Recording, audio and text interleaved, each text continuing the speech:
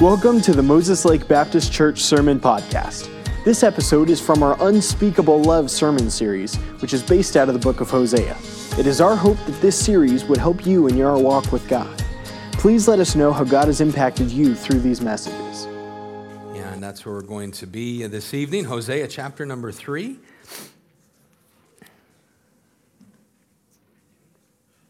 Of course, continuing our study of this awesome book, and I've loved studying out the book of Hosea. Of course, I've read it a number of times before, never preached on it, but going through and studying this and preaching it, and just to kind of get us all on the same page, the book of Hosea, written by the prophet Hosea, and it would be written at a time when Israel was divided into two kingdoms.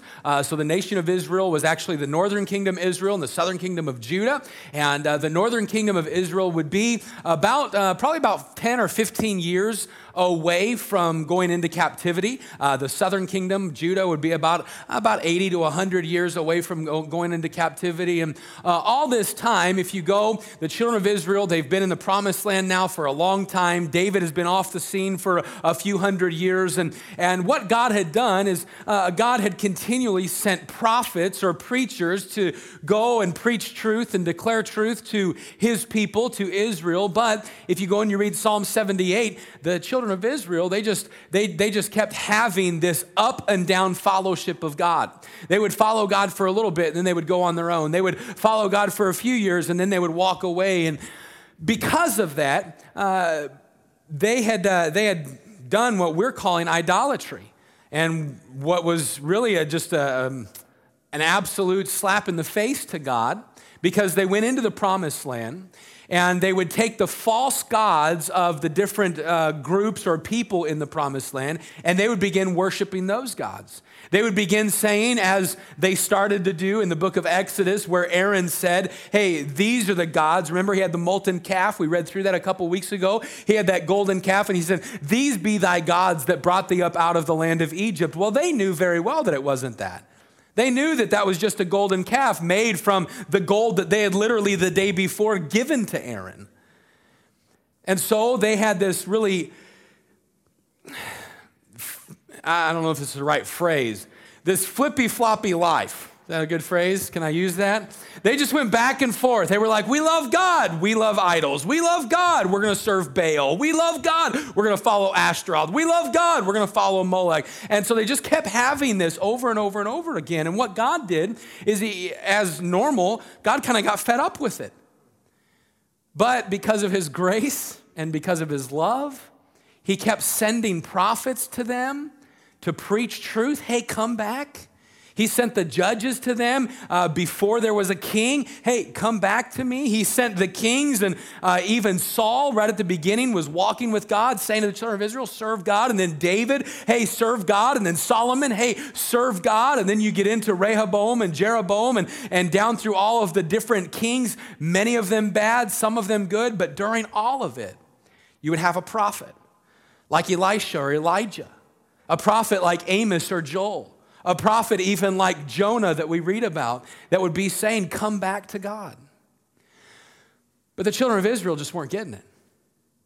And so often, because of the children of Israel not getting it, God would have to go to some drastic measures to try to get their attention.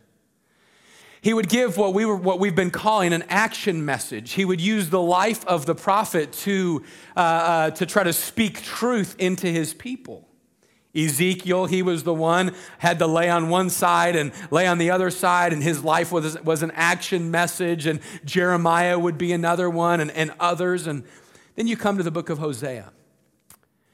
And I think out of all of the action messages of the Old Testament, Hosea is probably one of the most drastic. And here's why. It's a time when seemingly the voice of the Lord is silent. The children of Israel, the northern kingdom and the southern kingdom, they're just kind of, again, committing idolatry against God, following after what they want and not what God would want. And as they're straying, God says to Hosea, Hosea, I've got a message for you. And we've already been through this. Hosea probably in excitement Man, the voice of God's been silent. Yes, Lord, the beginning of the word of the Lord that came to Hosea, Hosea chapter 1 and verse number 2. Hey, there was a beginning. I was excited about it. God was going to speak to me. And we all know what Hosea said, or what God said. He said, Hosea, I want you to go take a wife of whoredoms, of the children of whoredoms, and make her your wife. Hosea, I want you to go marry a prostitute. That's a pretty drastic measure for the man of God. Hey, man of God, hey, prophet, hey, preacher, I want you to go marry a prostitute. Because my children have committed whoredoms against me. My children have committed adultery. My Israel has committed idolatry against me, and I'm going to use your life to get a hold of them. Hosea chapter 1 and verse number 3, it says that Hosea obeyed. He went and he took Gomer, and he took her to wife. Well, we went through the story, and man, what a great example Hosea is, just obeying the voice of the Lord, not knowing the faith steps that would be. But man, he just said, "All right, God, if that's what you want, I'm gonna obey you." And we were challenged in that message just to understand that God's going to give us some. He's going to give us some direction and some faith steps sometimes. And can I just tell you, it's probably not going to be the same one he gave Hosea. I'm just throwing that one out there. But it may be, hey, I want you to take the faith step of witnessing to your coworker. I want you to take the faith step of giving. I want you to take the faith step of getting in your Bible. And man, the believer who's following the Lord and loving the Lord is going to say, okay, like Hosea, all right, Lord, I'll obey.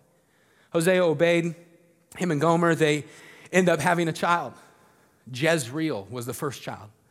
Jezreel, whose name we broke all down, and God used the name Jezreel to show the children of Israel, listen, destruction is coming your way. Destruction is coming your way. I'm going to destroy, because there are, basically God was saying, there are consequences for the life, children of Israel, there's consequences for the life you're walking in. God used Jezreel to point out destruction. The next child, Lo-Ruhamah. Lo-Ruhamah meaning unpitied, one not even known. And the name Lo-Ruhamah, we looked and understood that God used that to show the children of Israel rejection. Listen, when you are walking in sin, I reject that. I do not want that. That is not a part of what I gave you. Children of Israel, not only are you going to face consequences, but you're going to face rejection. And then that third child, Lo-Ami or Lo-Ami. And that name, God used it to help show isolation. Saying, hey, children of Israel, I don't even know you right now. You've walked so far away from me that I don't even know you. Not only is judgment coming, and not only do I stand apart from you, but you're going to be isolated. You are going to experience life without me. But then you read Hosea chapter 2 and verse number 1. What an awesome verse. Because it starts, Hosea chapter 2 and verse number 1. What's the very first word? Never mind. That's not what I'm looking at. Where's the yet? Oh, go to verse number 10. Sorry. Hosea chapter 1 and verse number 10. What's the very first word? Yet. All right, that's what I want to get at. Hosea chapter 1 and verse number 10, yet. Well, what was happening? It was the Lord saying to Hosea, hey, listen, even though destruction's coming, even though I reject where you're at, even though you're going to be you've isolated yourself from me, yet, or however, if you go and read 10 and 11, there is grace still. And that's where you get to chapter 2 and verse number 1, that now Hosea pleads to his children, instead of saying, Lo-Ruhamah, not mine, the word is Ruhamah. Hey, call your child Ruhamah. Say unto Ruhamah, say unto Ami. Those two names, man, it changes completely. It is the Lord saying to Israel, even though you have walked away from me, my grace and my forgiveness is always available to you. You continue down the story, and last week, what we got into last week is Hosea sending his children, Hosea chapter 2 and verse number 2, hey, go plead with your mother. Hosea 2:1, and the entire chapter is, hey, Ruhamah and Ami, I want you, Jezreel, I want you to go plead with your mom. And what are you going to plead with your mom? Hosea chapter 2 and the very first part, hey, plead with her that she give up her lifestyle. So apparently some years have passed, and you have Hosea now saying, hey, kids, go home. Maybe they're teenagers, maybe they're young adults. We really don't know how old they would be. But go and bring mom home. Go tell her there are consequences for your sin. And you need to understand, mom, that you think you're finding satisfaction and fulfillment in all of your lovers and all of your relationships. But mom, you are not. You're not finding fulfillment in that. And mom, you think that those that you are engaged with, that they're providing for you, but it's been Hosea the entire time. That's what you find all throughout Hosea chapter number 2, him saying, listen, I am the one who provided for you. I am the one who's been good to you. And you think about the correlation with Israel.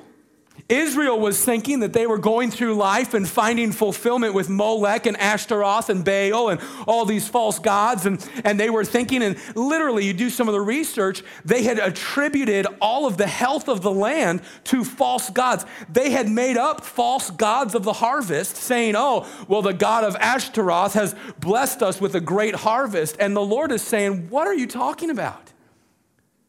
Yeah, I am the creator. I'm the one that created this, and if there's any blessing in your life, it's from me. And so God, once again, using Hosea and Gomer for him and Israel, saying, hey, you have abandoned me and created false gods, and I'm the one that's providing for you. And we were challenged with the thought last week that anytime we go through and look for fulfillment in any other places other than our relationship with God, we're going to come up empty. Because only Jesus, only God provides the fulfillment that you and I need. It's His goodness and it's His grace. And boy, God just keeps loving me when I commit spiritual idolatry. You say, well, I've never had idolatry. I've never bowed down to a little idol. But any time, if we put anything before God, that's spiritual idolatry. Your family's a good thing, but if you put your family before God, it's idolatry. Your work's a good thing, but if we put work before God, it's idolatry. Listen, I know there's some sort of a football game going on tonight. I really don't care, but it's because the Broncos aren't playing. But anyway, listen, you got to understand that sports aren't a problem. You can like sports. You can like hunting and fishing and shopping or whatever you like to do. But when I elevate that above God, I'm committing idolatry. And the Lord says, hey, number one, you need to realize that the good in your life is because of me. Number two, you need to remember how much I love you and the price I paid for you. And number three, I feel like the Lord sometimes wants to look at us and say, what are you doing? You're seeking fulfillment in that job. You're seeking completion in that relationship. You're trying to be fulfilled, and don't you know that the only fulfillment you're going to receive in life is from the Lord Jesus Christ? He's the one who brings complete fulfillment. Well, tonight we're going to discover the next story, the next part of our story out of Hosea chapter number 3. And so I want you to stand with me if you would. We're going to read the chapter together. It's just 5 verses, Hosea in chapter number 3. And we'll get into our message tonight. Hosea chapter 3 and verse number 1, you read these words, "Then said the Lord unto me, Go yet, love a woman beloved of her friend. Yet an adulteress, according to the love of the Lord toward the children of Israel, who look to other gods and love flagons of wine. So I bought her to me for 15 pieces of silver and for an homer of barley and a half homer of barley. And I said unto her, Thou shalt abide for me many days. Thou shalt not play the harlot. Thou shalt not be for another man. So will I also be for thee. For the children of Israel shall abide many days without a king and without a prince and without a sacrifice, without an image and without an ephod and without a teraphim. How afterward shall the children of Israel return and seek the Lord their God and David their king, and shall fear the Lord and his goodness in the latter days." Hosea chapter number 3, I believe, is probably one of the most powerful parts of the entire book of Hosea. It's an awesome chapter. There's some prophecy in the chapter, but also there's just a beautiful, wonderful picture of the love of Jesus Christ in this chapter. And so I want to pray, and then I want us to get into this tonight. With your heads bowed and your eyes closed, would you just take a minute and just commit the time to the Lord? You can pray something simple of, Dear God, I want to commit tonight to you. Just the next few moments, I want to commit it to you. And then would you pray and ask God to speak to your heart tonight?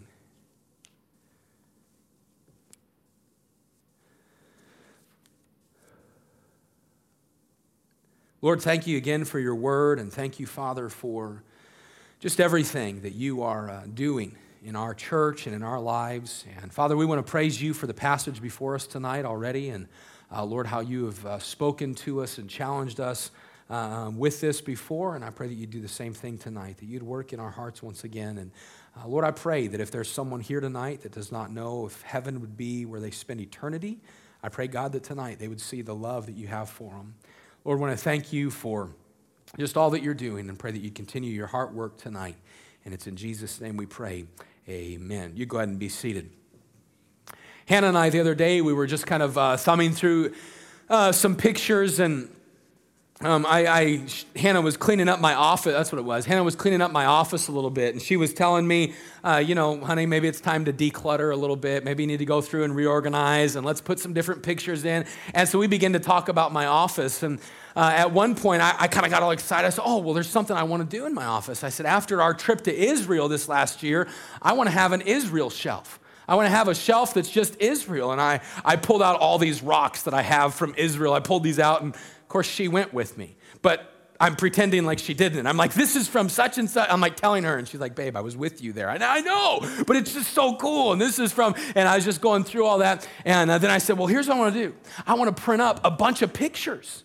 And I'll put pictures up of my trip to Israel. And she's like, well, how many pictures? I'm like, 11. I have 11 pictures I want to put up. I mean, I really probably have like 850 pictures. I think I took 960 pictures while I was in Israel. For me, that's a lot. And I was like, there's 11 pictures I want to put up. I started talking to her about how I want it and everything. But then I pulled out my phone, and I started going through and looking at my pictures. You know, I love pictures. Pictures, they're often called a snapshot. Well, why? Because it's a snapshot or a picture of a moment in time that captures the memory. Some of you are, like scrapbookers. How many of you do photograph scrapbooks? You'll be honest, you'll admit it. How many of you have no idea what I'm talking about? I'm just kidding. I know growing up, we used to do scrapbooks. And growing up, we used to have picture albums. Do you still have all those? And Mom still has tons of picture albums, and we'll go through and take those pictures and put them in. You know what happens? Those of you that have this, and those of you that don't, even on your cell phones or computer with all the media now, if you start going through your old pictures, usually you stop and tell a story. Even if you're by yourself, right? You're sitting there going through, and you look, I remember that. Oh. Man, they were so cute in that outfit. Man, what happened? They got so big. And as a parent, you're looking at your kids, and I remember, and you're sitting by yourself tearing up, like, Your kid comes in like, Mom, that was last week. I know, you think about this, a picture, it just captures a moment in time that you almost want to go back and relive. That's what a picture does. It's just a snapshot. When I come to Hosea chapter number 3, I look at Hosea chapter number 3 as a snapshot of love. And here's what I mean by that. I think that with Hosea chapter number 3, with your pictures, if you look at a picture, you don't remember just the moment of the picture. You remember the moments before and the moments after. That's what makes it so special. When I look at Hosea chapter number 3, I remember the moments before with the children of Israel and God's grace. But then I believe that Hosea chapter number 3 is the word is type. It's a great picture of things to come for the children of Israel. It's a snapshot of love, because while Hosea is loving Gomer and God is loving Israel, we can see Jesus and his love on the cross. What a wonderful picture that you find in Hosea chapter number 3. As we come and we discover this snapshot of love tonight, there's a few things I want us to see, and we'll see those in just a few moments. But let me tell you kind of what's taking place when you get to Hosea chapter number 3. As you come to Hosea 3, again, we need to read Hosea 2, that phrase, go plead with your mother.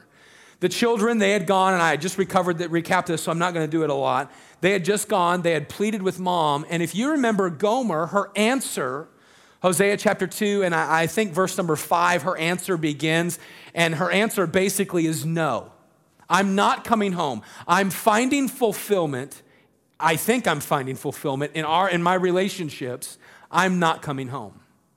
Well, then you go through, and I won't repreach that message we did last week, but what seems to have happened when you come to Hosea chapter number 3 is that Gomer had immersed herself so much in this life of prostitution that she had actually sold herself to somebody. That's when you come to Hosea chapter number 3, that's what's taken place. She now is the property of somebody else, and she has a debt that she cannot pay. Her life had taken her so far down that she's owned by somebody else. She has a debt she cannot pay, and there's a situation that she cannot dig herself out of. And so you read where God says to Hosea, hey, go and buy her back. Go and buy her back. Now, Hosea, in his love, he goes and he buys her back. And we're going to see that tonight. But before we get into that part of the message, I want you to skip down to verse 4 and verse number 5. Because as we've seen all along, underlying the theme is that action message of God to Israel. And this is shown to us once again. Hosea 3:4, it says this, for the children of Israel shall abide many days without a king, without a prince, without a sacrifice, without an image, without an ephod, and without teraphim.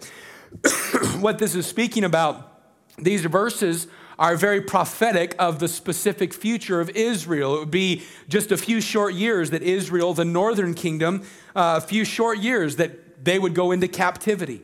And so what you have is the Lord saying, hey, my people are going to be in captivity. They are going, just like Gomer has sold herself over to this lifestyle, my people are going to be going into captivity. In Israel it happened, 100 years later to Judah it happened, Nebuchadnezzar, the book of Daniel. Those of you that know the word of God, you know what I'm talking about. Those of you that know it, those that don't, Nebuchadnezzar would come in, conquer all the land, and the children of Israel no longer have their homeland of Israel or Judah.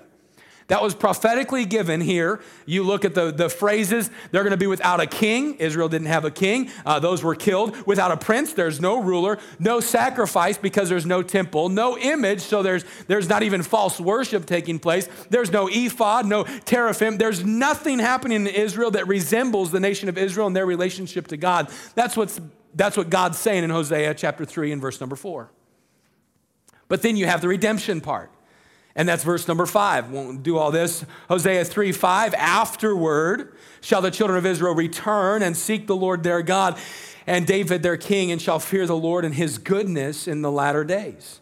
And so these verses prophetic of Israel's return to the Lord and Israel's return to the land. This would speak of the coming time following the battle of Armageddon. A time when God would once again and once and for all bring the people back to himself. A time of redemption all based upon God's love. All right. I say all that because I want to get all the prophecy out of the way. We did a whole prophecy series last year. So we're going to get the prophecy out of the way. We know God is speaking about the future of Israel. But I want to look in this chapter and I want to see this snapshot of love about how Hosea's love for Gomer resembles so much God's love for you. And I want you to see this tonight. I first of all want you to take your Bible and notice with me what we're calling the reach of his love. The reach of his love. If you go to our passage, Hosea chapter 3 and verse number 1, notice what it says. It says, then said the Lord unto me, go yet, love a woman beloved of her friend. yet an adulteress, according to the love of the Lord toward the children of Israel, who look to other gods and love flagons of wine. In this verse, what you find is the Lord instructing Hosea to go and buy back Gomer. But he's basically essentially saying, hey, go love someone who doesn't love you in return. That's what the Lord's saying to Hosea. Go love someone who is not faithful to you. Go love someone who is not pursuing you, but is instead pursuing others. Go, hey, Hosea, she doesn't know it yet, but Gomer needs you to love her. Go buy her back. Go love her anyway.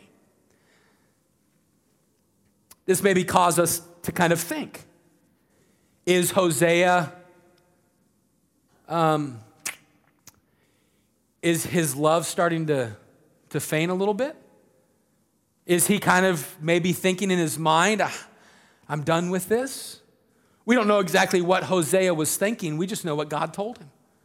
Hey, Hosea, go love Gomer in spite of her.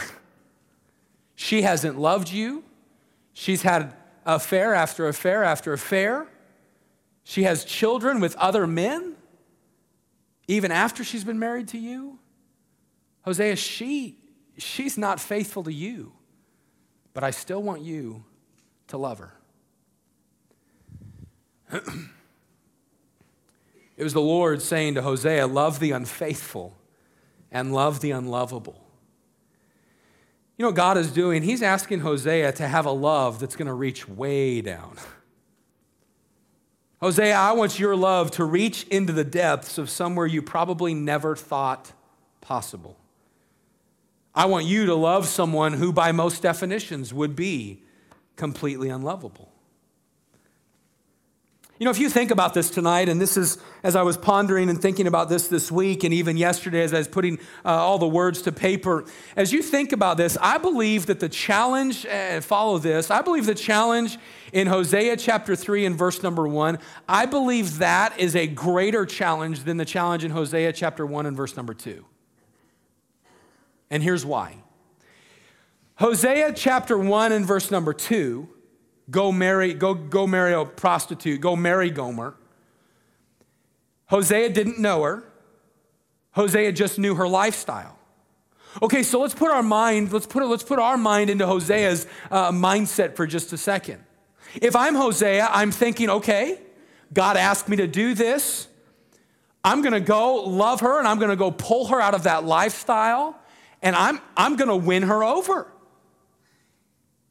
Men, would you be thinking that? I mean, I think I would. I'm going to win her over. I'm going to cause her to love me, and this is God's plan. God wants me to do this, and so it's going to be a beautiful sign, and I'm going to go win her. We're going to forget the past, forget everything that's happened, and just invest in our marriage. And so I almost think that Hosea is kind of going into it with a little bit of expectation, a little bit of hope, a little bit of, forgiving the past and moving forward to the future. That's maybe Hosea's mindset in Hosea chapter number 1. Okay, fast forward 20 years. He's lived through all of this. And the Lord comes to him again and says, Hosea, I want you to keep loving her.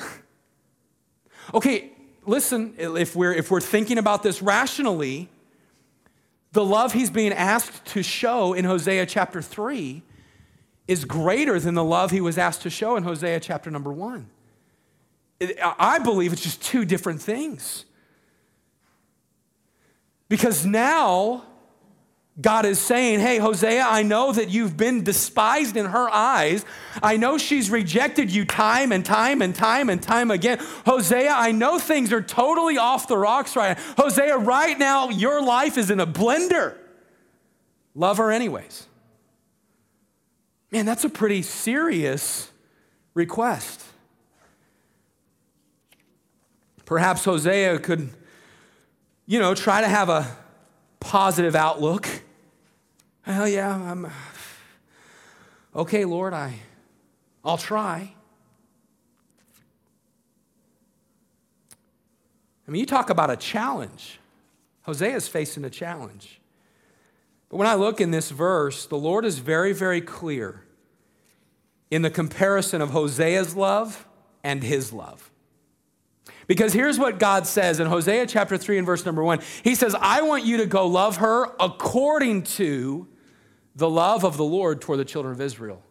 Hey, Hosea, it's possible because I have demonstrated this type of love with Israel all throughout the last thousand years. I've done this with Israel. Hosea, I am not asking you to do something that I have not already done. I don't think you caught that. I'm not asking you to do something that I have not already done. Isn't that the truth with God? He never asks us to do something that he has not already done. And the same is true here. Hosea, go love according to or just like or in resemblance of the love that you've seen me have toward the children of Israel. Man, what a phenomenal thought. Hosea, go love her just like I loved Israel. I mean, you think about this. Israel had pursued other gods, and yet God loved her. And this is the Lord saying, hey, I love selflessly. I love faithfully. I love regardless of the love that I'm given. And my love reaches way down. Hosea, I want your love to reach way down just as my love reaches way down further than anyone could ever imagine. And you think about the love that God had for Israel. Loving Israel in spite of unfaithfulness, loving Israel in spite of Israel fleeing him. He just continued to offer grace and forgiveness, even though his grace and forgiveness was rejected and turned back upon. Hosea, I want you to love Gomer just like that. Man, it's a great picture of God's love toward his people, but it's a great picture of God's unconditional, unchanging love for you. You see, God loves you with this type of love. Romans chapter 5, verse 6 through 8, it says, for when we were yet without strength, in due time Christ died for the ungodly. For scarcely for a righteous man will one die, yet peradventure for a good man some would even dare to die. But God, he commendeth or demonstrated or gave his love toward us in that while we were yet sinners, Christ died for us. That phrase, while we were yet sinners, means in the midst of committing sin, God died for us. Jesus died for us. He loved us in the midst of our sin. You think about the promise given in Jeremiah 31:3, where it says this, the Lord hath appeared of old unto me, saying, yea, I have loved thee with an everlasting love. Therefore with loving kindness have I drawn thee. Think about the verse that Micah read this morning, Ephesians chapter 2 and verse number 4. But God, who is rich in mercy, for his great love wherewith he loved us. I love 1 John chapter 3 and verse number 1. Behold. The word behold, it means stop. Hey, pay attention. Behold, stop, pay attention. Behold, what manner of love the Father hath bestowed upon us, that we should be called the sons of God. Therefore the world knoweth us not, because it knew him not. But that word behold, it's like someone holding up a big neon sign that says stop and catch this. And this is what John was writing. Hey, you need to stop and pay attention to the love that Jesus Christ has for you. And may we never look at the love of God that he had towards us as just a little simple love. No, my friend, we have to understand the reach of the love. You may say, well, I'm not as bad as Gomer was. I'm not like Gomer. I'm not like so-and-so. We've already covered it. One sin taints the entire life. And your life and my life is tainted before God, and yet God says, I still love you. And you know what makes it an even greater thought? Hosea, when he was asked to marry Gomer, he didn't know what the future held. Hosea was maybe thinking, she'll be faithful to me, she'll love me. I said that a second ago. And yet she kept turning back. Can I just tell you, when God said you're forgiven, when God reached out his arms on the cross and said, I love you, he knew. You say he knew what? He knew what the future held. He knew the times that you would say, I love you, God, and turn your back. He knew the times that you would say, yes, God, you can have first place, but my family. Yes, God, you can have first place, but my home. Yes, God, you can have first place, but my job. You can have, no, not that area. God knew all of those times, and yet you know what he still said? I love you. I love you. Man, you talk about the reach of his love. Hosea's love reached way down into the scums of sin. And we have to understand that God's love for you and I reaches way down as well. Man, God's love reaches way down. I see, first of all, tonight, I see the reach of the love, reach of his love. I want you to see, secondly, what I'm calling the revealing of his love. The revealing of his love. Look with me at Hosea chapter 3 and verse number 2. Hosea obeys. And it says, so I bought her to me for 15 pieces of silver and for an homer of barley and half homer of barley. God's saying, hey, Hosea, not only do I want you to have love for Gomer, but Hosea, I want you to show your love for Gomer by paying a price. I said this a few minutes ago, but it would seem or appear that Gomer is now owned by someone for the purpose of her lifestyle. Gomer has hit rock bottom. She has sold herself to this life of sin. No longer is it a choice. No, she is trapped in a debt that she could never pay. Her freedom is no more hers. And God instructs Hosea to go and buy her back from that debt. Hosea, I don't want you to just have a feeling of love. Hosea, I don't want you to just say that you love. Hosea, I want you to reveal your love by paying a price. The price, 15 pieces of silver and a homer and a half of barley. It'd be a measurement of barley. Hosea, I want you to show your love for her by paying a debt that she could never repay. It's something that she can't do. And it doesn't really take much to see the correlation of God and his love for you and me in this. Because you and I had a debt, the debt of sin, the punishment of sin, eternity in hell waiting for us. Every single person, listen, I don't care who you are, every single one of us, the Bible says, for all have sinned. Everybody. You don't teach a child, we've gone through that, you don't teach a child to sin. I never had to sit Dennis down and say, all right, son, now here's how you tell a lie. He just kind of knew it. Hey, now here's how you don't have to teach somebody to sin. Sin just comes. Why? Because we're all sinners. We're all born in sin. And yet, Jesus died on the cross paying a debt that we could never pay. Well, Pastor, I've always been a part of a church, a religion, that said I could work my way to heaven.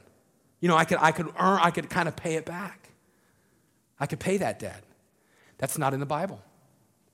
Well, Pastor, I went to a church that told me if I got baptized, you know, I was a baby and they sprinkled me when I was a baby. And listen, that's not in the Bible. That can't wash away sins. And I realize who's here tonight. I realize who I'm preaching to tonight, Sunday night. I understand that. We hear this all the time. But we need to be reminded again that he paid a debt that we cannot pay. Humanly thinking, Craig, we probably think, humanly, we think there's got to be something I could do. Right, Jim? I mean, that's just the way we are. Everybody I meet that I've witnessed to, John, they kind of have this. No, there's got to be something. You know, there's surely if I gave enough to the church, that would earn me something. Surely if I went and I did enough things, Veronica, if I went and I helped people cross the street and I mowed people's lawn, I was just kind of the good Samaritan. Surely if I do all of that, I could pay it back. No, friend, listen, this is a debt that you can't pay. We cannot do that. And I realize that we get it, but sometimes we kind of forget. Sometimes we forget the debt that he paid. And you say, why did he pay that? Because him paying the debt was him revealing his love. It's said that you can give without loving, but you cannot love without giving. And that's what Jesus did on the cross. He gave his life. He died my death, and God revealed his love for all mankind by paying a debt that we cannot pay. And I love the fact that he not only died for your sin past, but he died for your sin future. He knew that you were still going to walk in the flesh. He knew that even after you trusted him as Savior, that there would be times when you stepped out into sin. And yet he still paid it. Think about it. If, excuse me, if you were God and you could orchestrate this, wouldn't it kind of be like, okay, when you mess up, you got to make it right by giving me $10. When you mess up, you've got to make it right by doing a good deed. Right? I mean, logically, that's kind of the way we think. But here's what Jesus said. Even after you trust me, there's still going to be times where you choose to sin. But I want you to know that the debt back here, it's been paid completely. Past, present, and future. It's all paid. I know that you're going to step into that. It's paid. Oh, so Pastor Fountain, you're saying that if a person receives Jesus, they could like go out and do anything and still be saved. Yeah.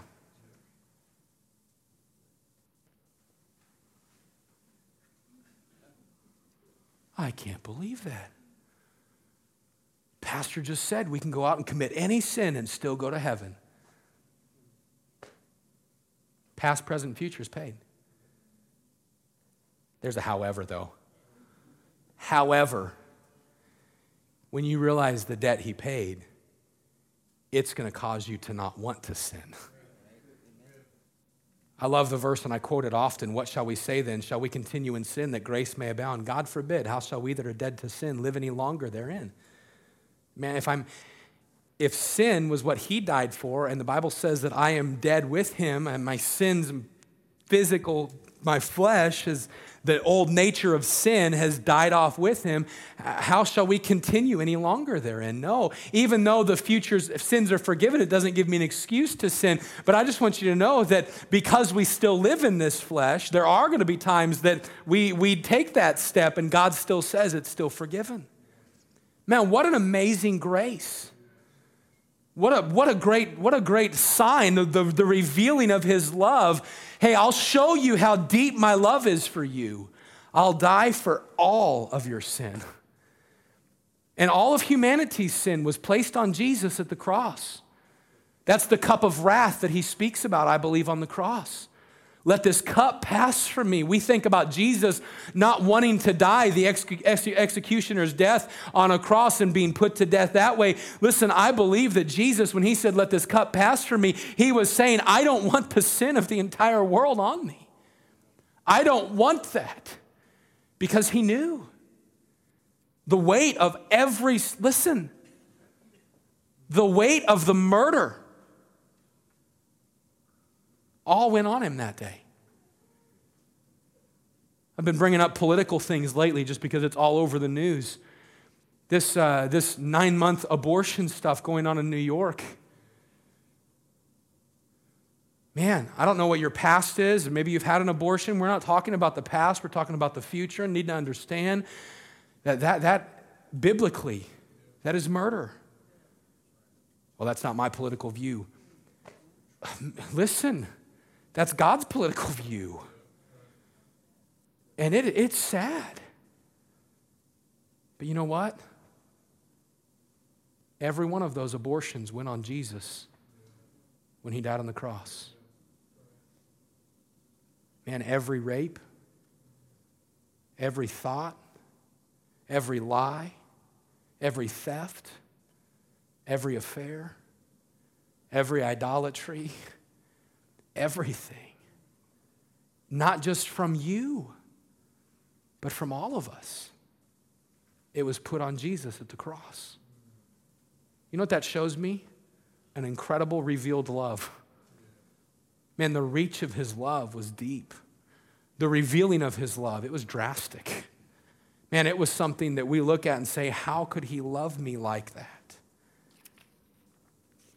I see the reach of his love, the revealing of his love, but I want to close tonight by looking at the response to his love. The response to his love, notice if you will, verse number 3.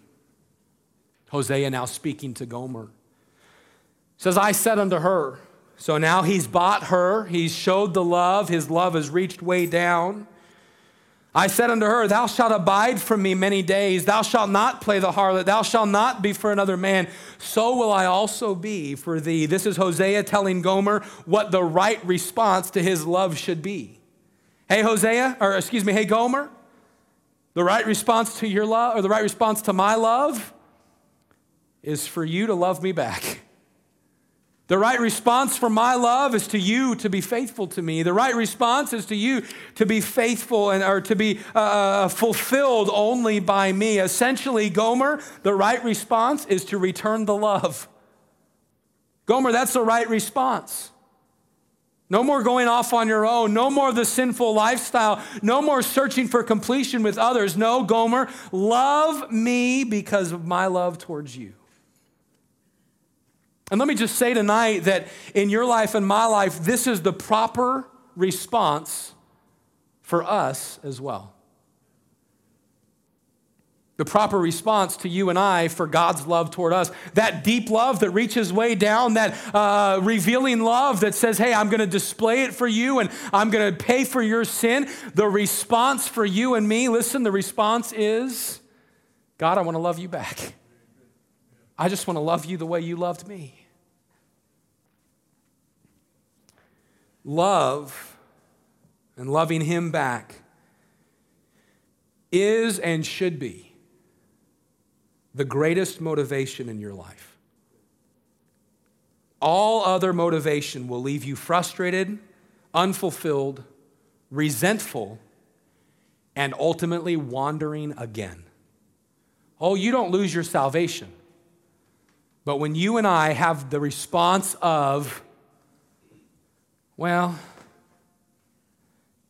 he won't care. Well, I'm forgiven. When we have the response of nonchalant, whatever. You know what's going to happen? We're just going to fall right back into this. We're going to step right back into sin.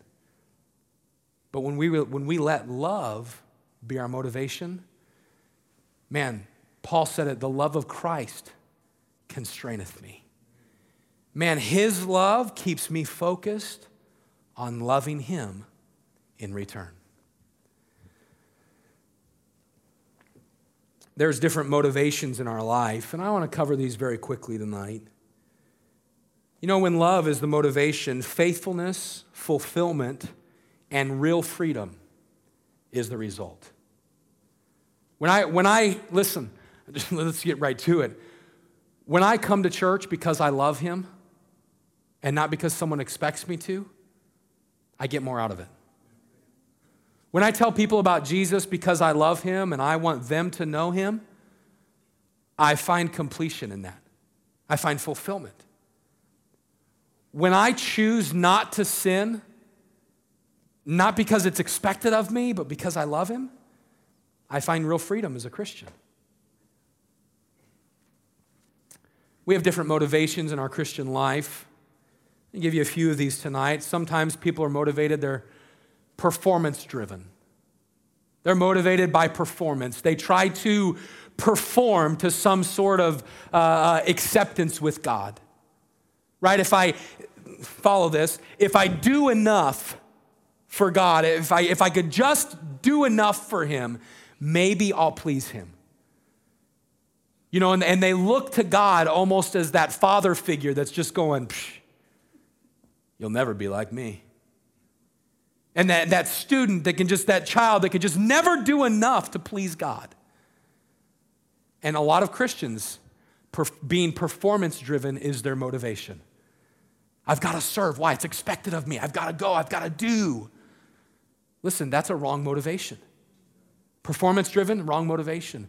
There's a lot of Christians, listen, they're debt-driven.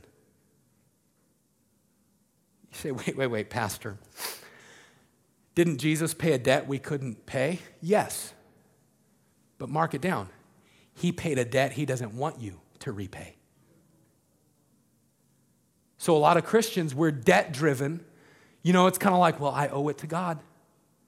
I mean, I guess I'll go to church, because I owe it to God. I guess I'll give because I owe it to God. I'll tell people about Jesus. I just owe it to God. I'll be faithful to my spouse, just, I owe it to God. Listen, being debt-driven, that's a sad motivation. You know what happens when you're debt-driven? Pretty soon, you begin to resent the one you're indebted to. How many of you enjoy paying bills? A couple kids are like, you'll learn, Junior. Man, you know what? When that bill comes in the mail, are you like, yeah, I love getting mail. I love getting bills.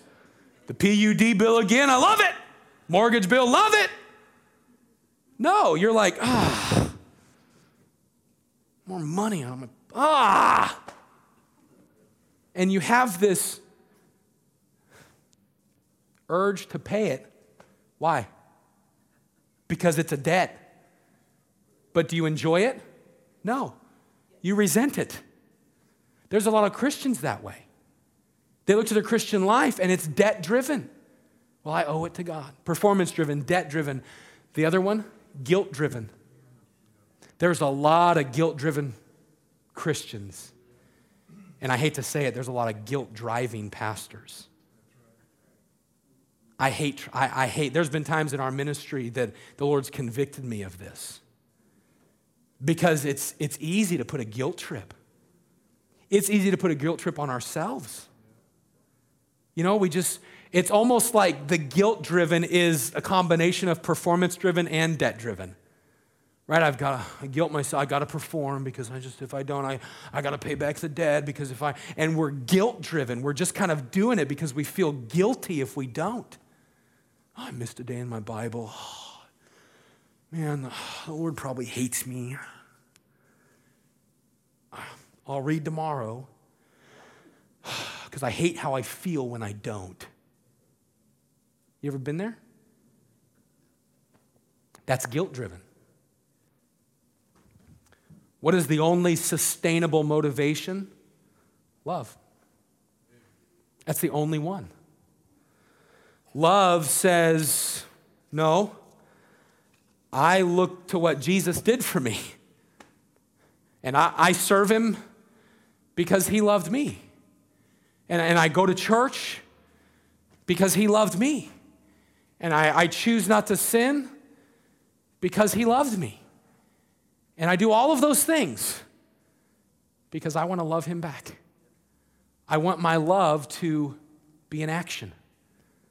I want to show that love. I want to reveal that love. Love says, I look at what Jesus did for me and it provokes me to the response of wanting to walk with him. Love says, I know that he loved me and proved his love to me, so it's my desire to invest my life showing my love for him. Love says, I am focused on Jesus and following him no matter what because of his love for me. And you and I, we need to choose every day to let his love motivate your Christian life. I want to help us tonight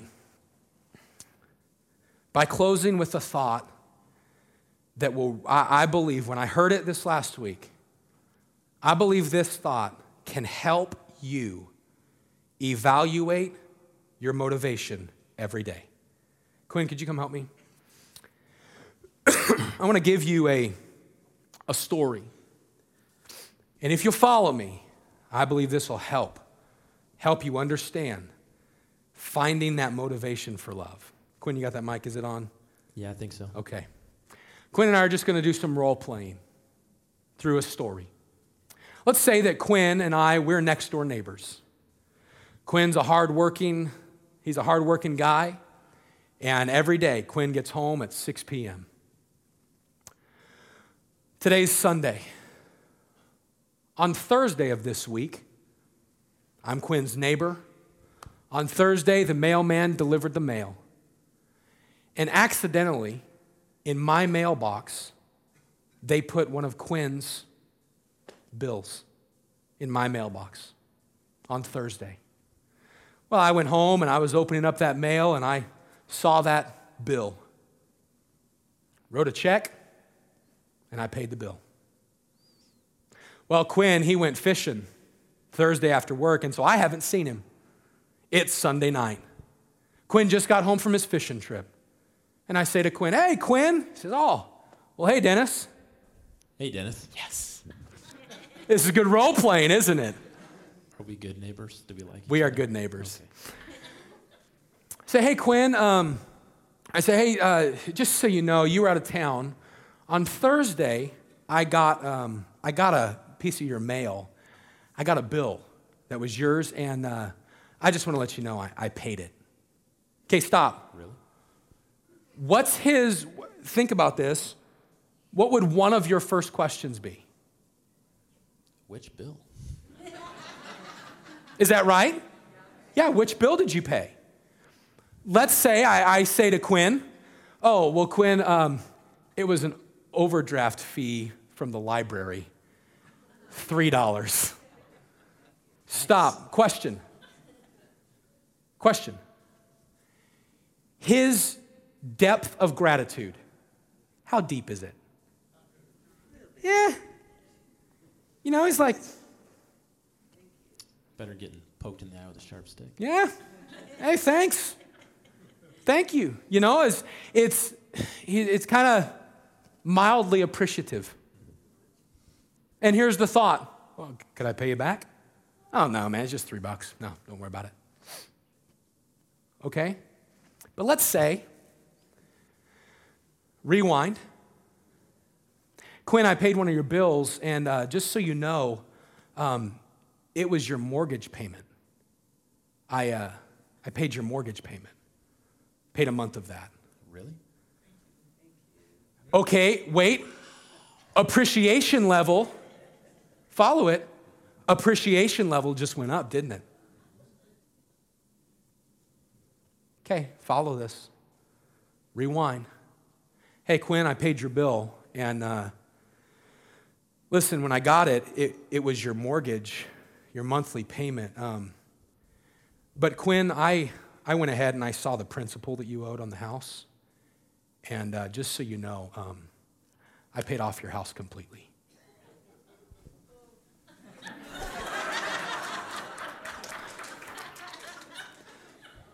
Okay, this is just a story. It's just an illustration. But listen, and don't miss this. This is so good. Appreciation level, it just went through the roof. Didn't it? It just went to, wait, I'm sorry. 1 second. You did what? I paid your mortgage. Quinn, how do you feel towards me if, as your neighbor, I paid that mortgage? I mean, how do you feel towards me? Unspeakable gratitude. Would you feel that? Someone like literally paid your house mortgage? Yeah. What would you like, say the next day? Hey, Quinn, listen, man, I'm going on a trip. Yes. Could you mow my lawn while I'm gone? Yeah. Could you walk the dog while I'm gone? Oh, yeah. Yeah. Hey, Quinn, could you check the locks on my house? Sure. Yeah. Hey, Quinn, listen, man, inside the house, I've got some valuables. Would you protect my stuff while I'm gone? Mm-hmm. Question. Is he going to do that now because of just indebtedness? No.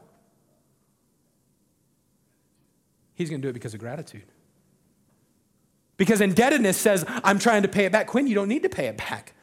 I paid that. You don't need to do that. You don't need to pay it at all. Now it goes from performance because I'm your neighbor trying to please you, past debt because I don't have to repay it. I don't feel guilty trying to pay him back. Why? Do you see what he did for me? So now, his motivation to be a good neighbor, his motivation to be a friend, you know what it's based on now? It's probably based on love. Why? Because of the payment I made. Let's connect this. Do you want to know why? Listen. Do Do you want to know why some Christians don't live motivated by love? Because they look at listen, don't miss it. They look at the debt like the $3 overdue bill. They look at the payment Jesus paid like the $3 library bill. Yeah, I mean, he paid for my sin, but I wasn't that bad. I got saved when I was 5, 6, I wasn't that bad. Some Christians, they're debt-driven. He paid they're the 1-monthers.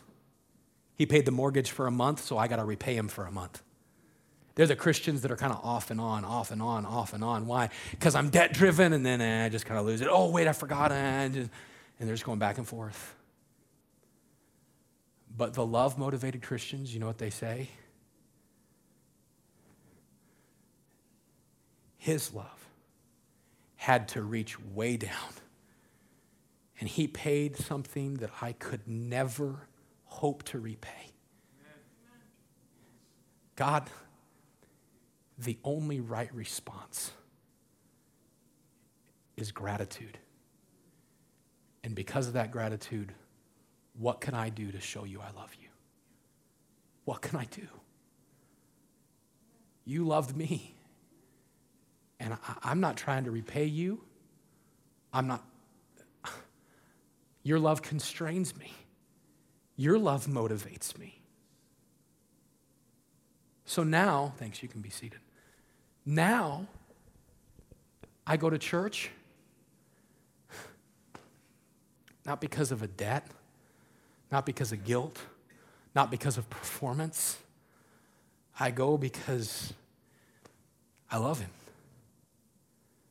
Why? Because I'm viewing it in the proper light. I'm understanding Jesus didn't die on the cross for a $3 library bill. He died on the cross to pay something that I could never, ever, ever hope to pay. Jesus, that's why I want to read my Bible. I just want to love you more. You loved me. Jesus, that's why I serve at church. I just want to show people I love you. Man, you think about that. That truly is unspeakable love.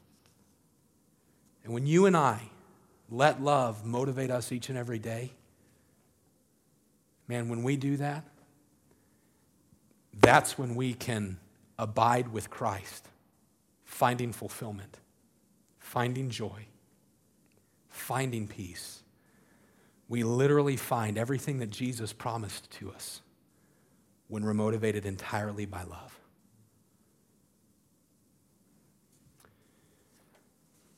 May each one of us tonight, may we look at Hosea chapter 3, the snapshot of love, and may we say, God, you've reached way down. God, you showed me your love. You revealed it by dying on the cross. And so, God, help me to have the proper response. Help me not to view it like a $3 overdue bill.